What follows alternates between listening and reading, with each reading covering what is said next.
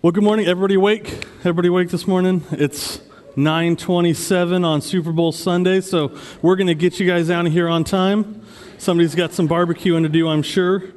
It's funny, just before service, I was asked if I was going to be speaking on something Valentine's related. Obviously, Valentine's Day is tomorrow. And I said, well, it's either that or Super Bowl. And I think that there's probably more biblical context to speak on marriage than football. So that's what we're going to do. We're going to specifically look at marriage, which I understand will apply more to some than others. But there's something really awesome about the way that God has developed marriage, for one, intentionally with a purpose. And even if you're not married, by understanding why and how God has orchestrated marriage, we learn a lot about God and how He reveals Himself to us. So there's something here for everybody. Unfortunately, I think what we see in today's culture is that we have lost, and I'm saying we generally, the culture has lost the sacredness that marriage is supposed to hold, the reverence that we should have for it. And God's Word has a lot to say about the institution of marriage. Obviously, God is the one that created marriage. He intended it for a purpose. And we all probably know at some point, I don't know if you've seen in your bulletins what we've titled this message here this morning. When someone's getting married, we hear the kind of term that they're tying the knot. And there's some symbolism behind that. But here this morning, what I want us to focus on is what comes after the knot's tied, after you're married. So this morning, we're going to focus on tightening the knot. What happens years down the road after you've been married? Maybe your marriage is struggling. Maybe there's some issues that you're struggling to reconcile between you and your wife. Maybe there's a lack of intimacy. Maybe there's just these things that we need to tighten up. We need to shore up our marriages. We need to make sure that our marriages are built upon the foundation of God's Word. Because when our marriages are in line with the will of God, not only will our marriages be joyful, which I understand that not all marriages are joyful, but they can and should be, but also our marriages will serve as a symbol of Christ and His love for us. So today, we're going to go through pretty quickly 3 different biblical truths out of many. This is not an exhaustive list of biblical truths regarding marriage, but we only have so much time this morning. So we're going to look at 3 biblical truths relating to marriage that will, if we understand them correctly and apply them to our marriages and our lives, these will certainly bless your marriage. So as I already mentioned, if you're here and you're not married, one thing that I hear often, and we probably all hear this in maybe other within marriage, but also in other avenues of our life, this thought process of, man, I wish I knew then what I know now. This concept of, man, I've been struggling in my marriage for 20 years, and I've just learned this truth, and if I would have known this in year 1 through 3, we would have saved ourselves a lot of heartache. So even if you're not married here today, the biblical truths that we're going to talk about should and will help you in the future if marriage ever becomes a part of your journey through this life. I think it's wise for us to, and this applies to so much more than marriage, but I think it's wise for us to not wait for a certain season of life to come before we begin preparing for it. There's so many things that we should be in God's Word, understanding. Even if it doesn't apply to me right now, I don't know what tomorrow is going to hold. So when God is telling us and teaching us about marriage, we should be hearing it. We should be learning it, and we should be listening to it. We need to be preparing ourselves for whatever comes next. So the 3 biblical truths that we're going to go through them one by one, that if we follow these, can bless your marriage. Truth number 1. I think we have slides. Truth number 1. Marriage was created and designed by God to be good and purposeful. Most people in this world, they like the idea of being in love, having a spouse, having a companion, someone special, someone to spend your time with. Share your deepest, darkest secrets. Maybe start a family. Marriage is so much more than this romantic feeling of love that we can share with someone. And I think it's important for us to realize that these feelings are important, but this isn't what marriage is. We need to understand that as significant as feelings can be, feelings change due to the ups and downs of life. So the thing that keeps us together is a choice. It's a choice to remain committed. I've heard it said, me and my wife, sometimes we'll listen to marriage podcasts and things like this online. There's a lot of great resources out there. If you're struggling with just about anything, there's resources for it nowadays. But we listen to these podcasts not because our marriage is in trouble, but because we always want to be learning. We always want to be figuring out what can we be doing better? What are some little tools that we can learn? And one thing that I hear often is this concept of there's seasons of my marriage, it's usually the person speaking, reflecting on 30, 40, 50 years of marriage. There were seasons where I didn't even like my husband that much. And I think it's important for us to understand the distinction that you might be in a season due to circumstances where you don't like your husband or your wife that much. But you can love your spouse without maybe liking them in that moment. You see, love is a choice. It's a commitment, while liking someone is an emotion. And emotions are subject to our circumstances. This is one of the problems that we see with marriage in our culture, is that we base everything off of feelings and emotion. And as soon as a circumstance changes, as soon as our finances change, a loss of a job, maybe a disagreement, and those feelings now go away, the entire foundation of the commitment that was made is shattered. There was a poll done surveying 2,000 married couples, and what they found was that simply the difference of being the term hangry. I don't know if you've ever heard of this, where when you're angry, but it's really just because you need to eat something. You should never make any important life decision while you're hungry. But simply the fact of being hangry led these 2,000 married couples into an average of 4 marital disputes or fights a week. A week. So, circumstances can and do affect our mood, our emotions, our feelings, and our mood may affect the way that we view our spouses. Maybe you're not necessarily as patient as you need to be in this moment. Neither of those things should change the commitment or the love that we have for them. And that needs to be the foundation upon which our marriages are built.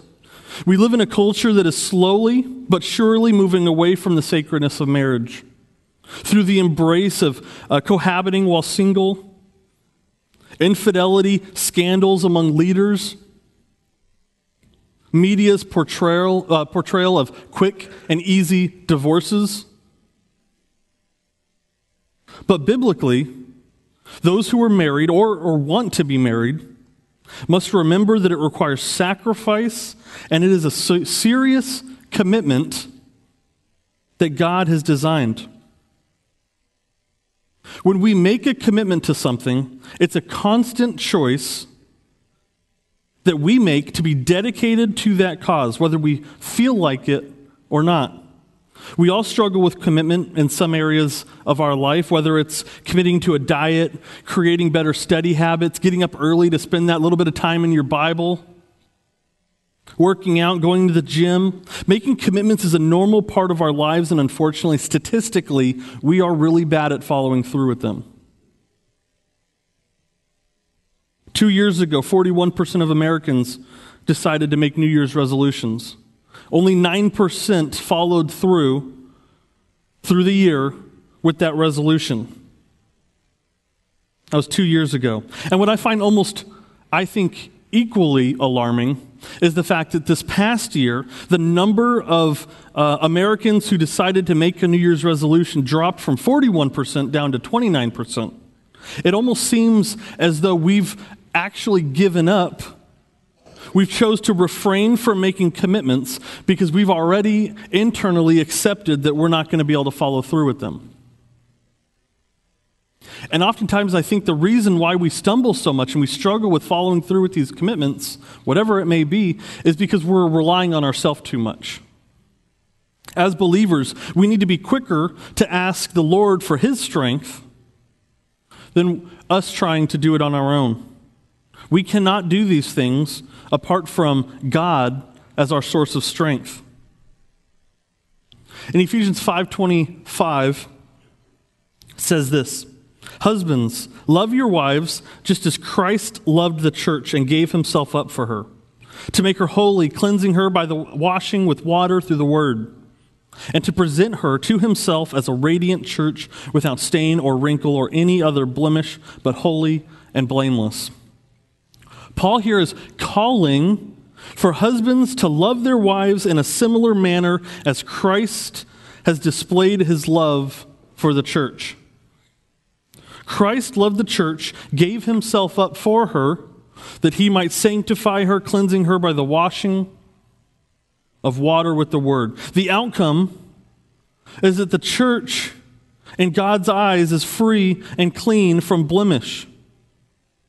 Our marriages, in comparison, should be a reflection of Christ's love and His love for the church. As a spouse, we should be dedicated to praying for our spouse. Oftentimes we see this marital union as the worldly benefits. You get the tax break, you get all these different things. There's some financial stability that can come from merging two bank accounts into one bank account. But it's so much, there's a huge spiritual component to a married couple coming together. Married couples are a team and are dedicated, or should be dedicated, to making sure either spouse is ready for eternity. Husbands, we have a responsibility to take care of our wives. I think back to the beginning, the Garden of Eden. We see a problem, that Eve ate something she wasn't supposed to. And all of humanity was cursed. But if we read this, we see something alarming. In Genesis it says, "She took of its fruit and ate. And she also gave some to her husband who was with her." You see, the problem here is that Adam was standing next to his wife who was being tempted by Satan, and he did nothing. In that moment, Adam should have stomped on that snake to save his wife. That's what's called of us. Not to sit by passively and allow harm to our spouse. In marriage, we need to put our spouse first. And this convicts me, because I know just how easy it is for me in my own selfishness at 3 a.m. when my babies are crying to pretend that I'm asleep. My wife's coming second service, so I'm going to say that now. I did the dishes yesterday, isn't it your turn today? When I compare my level of willingness to sacrifice to that of Jesus and what He was willing to sacrifice for His bride, I'm confronted with my own sin and need for growth. This is a daily decision that I need to make, to put my wife before me. Remind yourself every day that your marriage is not based on feelings, but is rooted and orchestrated by God Himself, and that your marriage has the power to reveal to others the very love of God. Ask yourself this morning, is your marriage demonstrating the same selfless love and care that we see with Jesus in the church? Upon reflection, I realize that I have a lot of room for growth in my marriage. But thankfully, the Lord will strengthen me, sanctify me, and to help me become an even better husband, father, and partner to my wife. The challenge first comes from acknowledging our shortcomings, removing the blinders of denial, and accepting that we can't do this outside of the help of God. The second truth is that marriage means having a partner in all areas of your life. In Matthew 19, 4-6, it says this, "Haven't you read," he replied, "that at the beginning the Creator made them male and female, and said, 'For this reason a man will leave his father and mother and be united to his wife, and the two will become one flesh. So they are no longer two, but one flesh. Therefore, what God has joined together, let no one separate.'" Jesus here is quoting from Genesis, telling his disciples that in the beginning, God created both man and woman to be united as one flesh. This unison together is indicative of each person leaving the protection of their prior household, their father and mother, in order to be joined forever with their spouse as their own unit. In an instant, upon marriage, your spouse becomes united with you, while those who raised you are still your mother and father, but they're now moved into a different position in your life. And this can be an incredibly hard dynamic to navigate in the early years of marriage, especially at times where maybe there's a big life decision, a job change that may require you moving away from a certain family of origin. But verse 6 focuses on the fact that in marriage, the two individuals become one flesh, a union that is spiritual as well as physical. The physical union of a married couple is an important part. However, a married couple becomes one in many ways that can be seen outside of just this physical union. Whenever a spouse is lacking in anything, whether it's finances, whether it's energy, time, all of these things, because of the connection that we have with our spouse, affect us. So when my wife Melanie is struggling with something or is lacking in something, that's going to affect me as her husband because we're connected. Her problems are my problems, and my problems are hers. Our partnership is present in our schedules, our goals, the things that we own.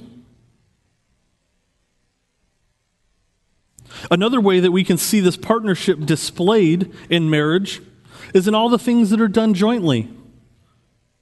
Whether you're together on a mortgage, you share a bank account, you file taxes jointly. Households are now combined. If you have children, this partnership is demonstrated in the fact that your children literally share the two of your DNA.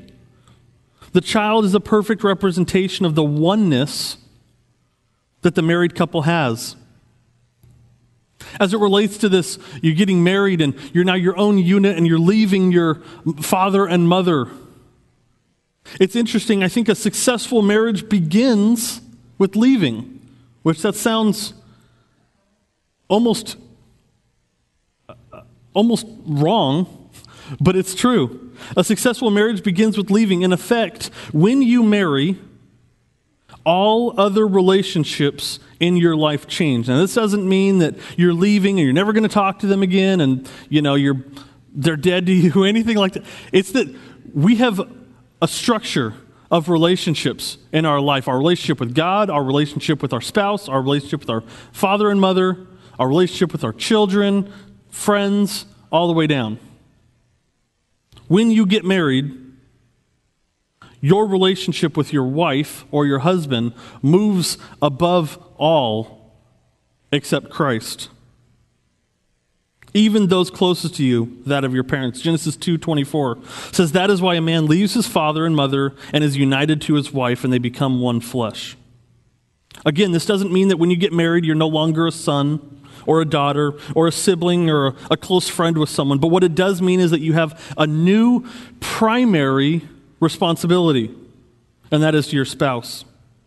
In this one passage, Jesus gives us 3 reasons why married couples should remain married. We pull back up Matthew 19. First, it says, "Haven't you read," he replied, "that at the beginning the Creator made them male and female. The Creator determines what is the ideal in marriage.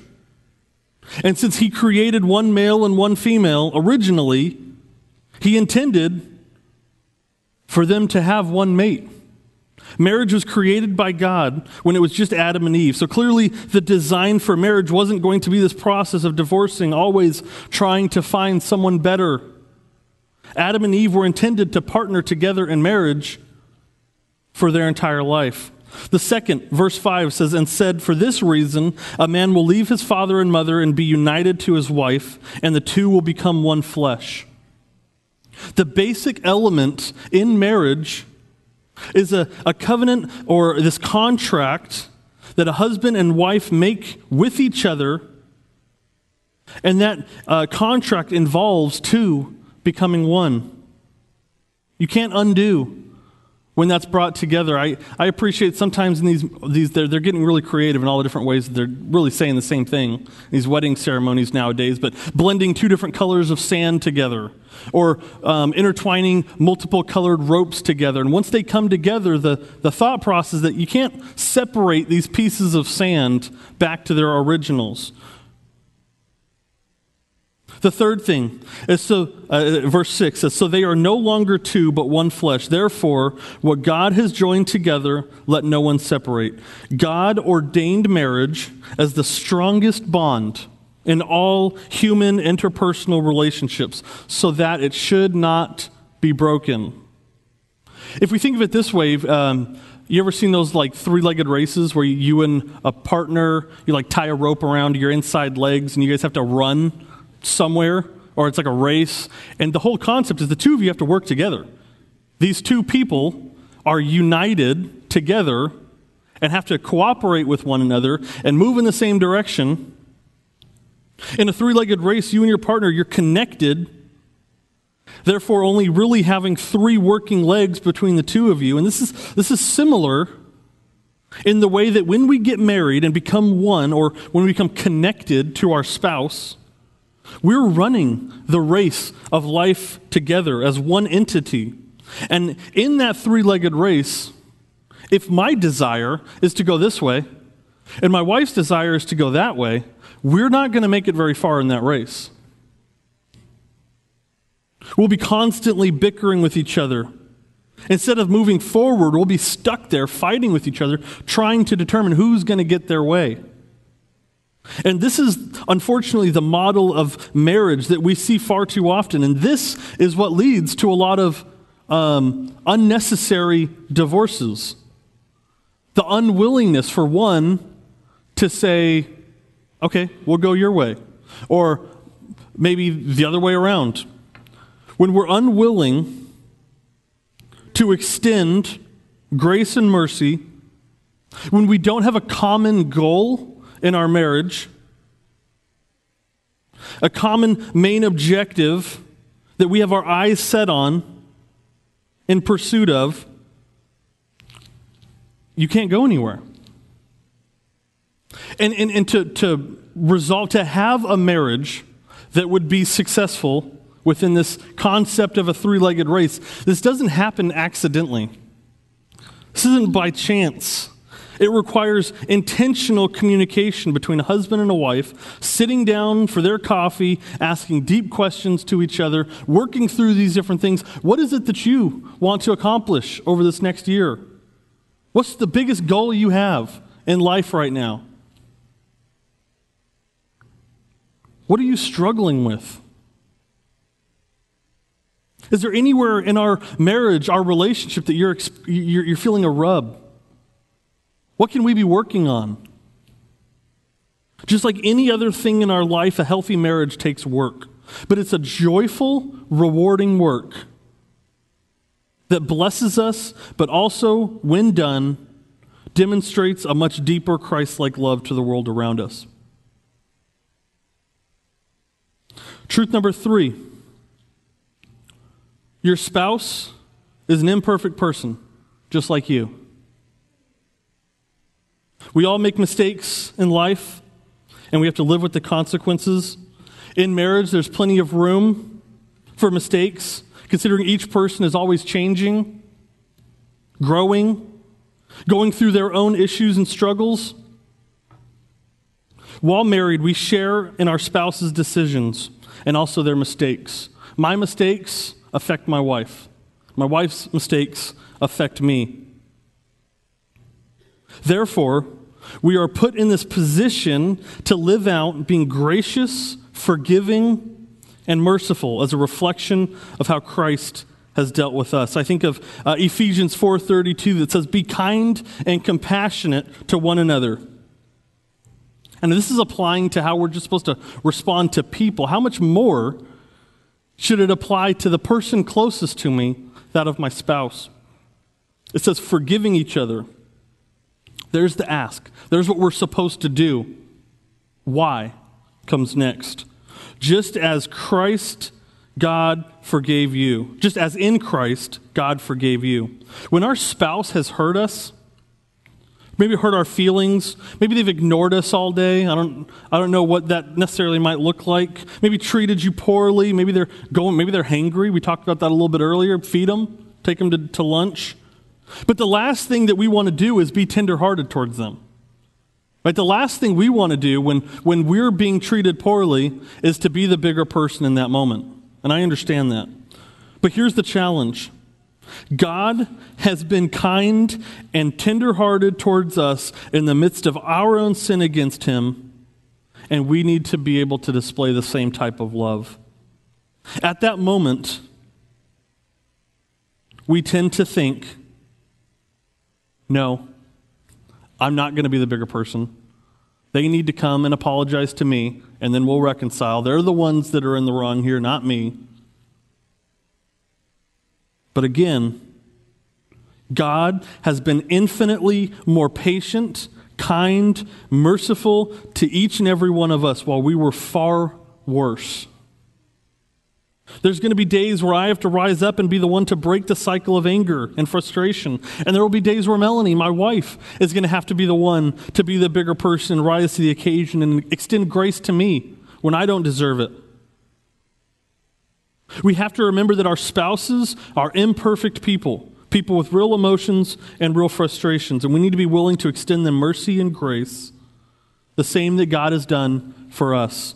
Another common, I think, in this same line of thought, but kind of on the other side of the spectrum, a common marital mistake is putting your spouse in the place of God. We may love our spouses, we may find them incredibly perfect for our lives. We wouldn't trade them for anyone in the world, but they are sinners just like us. Therefore, they can and likely will disappoint us at some point. And it's important for us to be able to see our spouses as someone that we can trust, discuss intimate things with, and be unashamed in front of, but only God can be the refuge that we need. Making our spouse an idol is easy. It can happen without us even noticing it. We can make our wives or our husbands an idol and we expect them to take on the attributes that only God possesses. Do we expect our spouse to fix our anxiety or our depression? And then when they fail to do so, we become angry or disappointed in them because they cannot bring me the relief that I so desire. We want to be able to look to them in those desperate times of pain and fear and find complete comfort and healing for my problems. It's not wrong to look to people like our spouses, our husbands and our wives, for support. But if we only look to our spouses to bring us complete healing or to rescue us from life's challenges, we will be sorely disappointed. Why? Because they are incapable of doing that. We need to be careful that we're not expecting from our spouses things that can only come from the Lord. Our spouses are adopted sons and daughters of God just like us, but are only a reflection of Christ. Therefore, they are not Christ and don't have the ability to be the refuge in which we need. So, we've looked at three truths that, if understood, can bring blessing to our marriages. The first was that marriage was created and designed by God to be good and purposeful. We as a society need to raise up our understanding of the commitment that is being made on an altar before God in marriage. I want you to think for a second, just as we're kind of coming to a close here, what would it be like if Jesus modeled his love for his bride after our model of marriage in our culture? Here in California, we're a no-fault divorce state. What if Jesus just decided, out of feelings, I've fallen out of love. I don't really like you that much today. Maybe enough's enough. I don't like the church anymore. Do you think that Jesus is always pleased with the actions of the church? I don't. Fortunately, Jesus' commitment to the church far supersedes our actions. Jesus has made a commitment, a love for the church, so much that he was willing to die for it. The second truth, marriage means having a partner in all areas of your life. Often when I have the privilege of performing a wedding ceremony, I like to mention the reality that from the moment a man and woman come together in marriage, that doesn't mean that life's not going to throw them curveballs, that everything's going to be perfect in their life for forever. But what it does mean is that from the moment you get married, you will no longer have to traverse the obstacles of life on your own. You will have a partner to support you, to lift you up and encourage you, and sometimes just to sit in the valley with you. I hope we see our spouses this way. If you haven't said it recently, I encourage you, go home today, find a special way to thank your spouse for being your partner in life, your go-to support, your biggest fan. Thank them. The last truth. Your spouse is an imperfect person, just like you. Amen? That was a test. If you're a man and you just said that, you're going to be watching the Super Bowl in the garage. But it's accurate though, right? We need to dismiss the expectation of perfection and extend grace when needed, just as God has extended grace to us. I always think back to the day that me and Melanie got married. This June will be 8 years, which is crazy. That was a quick 8 years. But this June will be 8 years. It was like 103 degrees outside. It was in the direct heat, direct sun. But honestly, I don't even remember it being hot. I heard from every single one of my guests that it was hot and that they were just about melting. But all I remember was being up there with my soon-to-be wife, listening to the words of Pastor Randy as he shared some words of wisdom and encouragements with us. One thing he said that stood out above everything else was when he defined marriage as an unconditional commitment to an imperfect person. This is what marriage is. An unconditional commitment. A commitment that is not based on merit or whether the other person is deserving at that moment.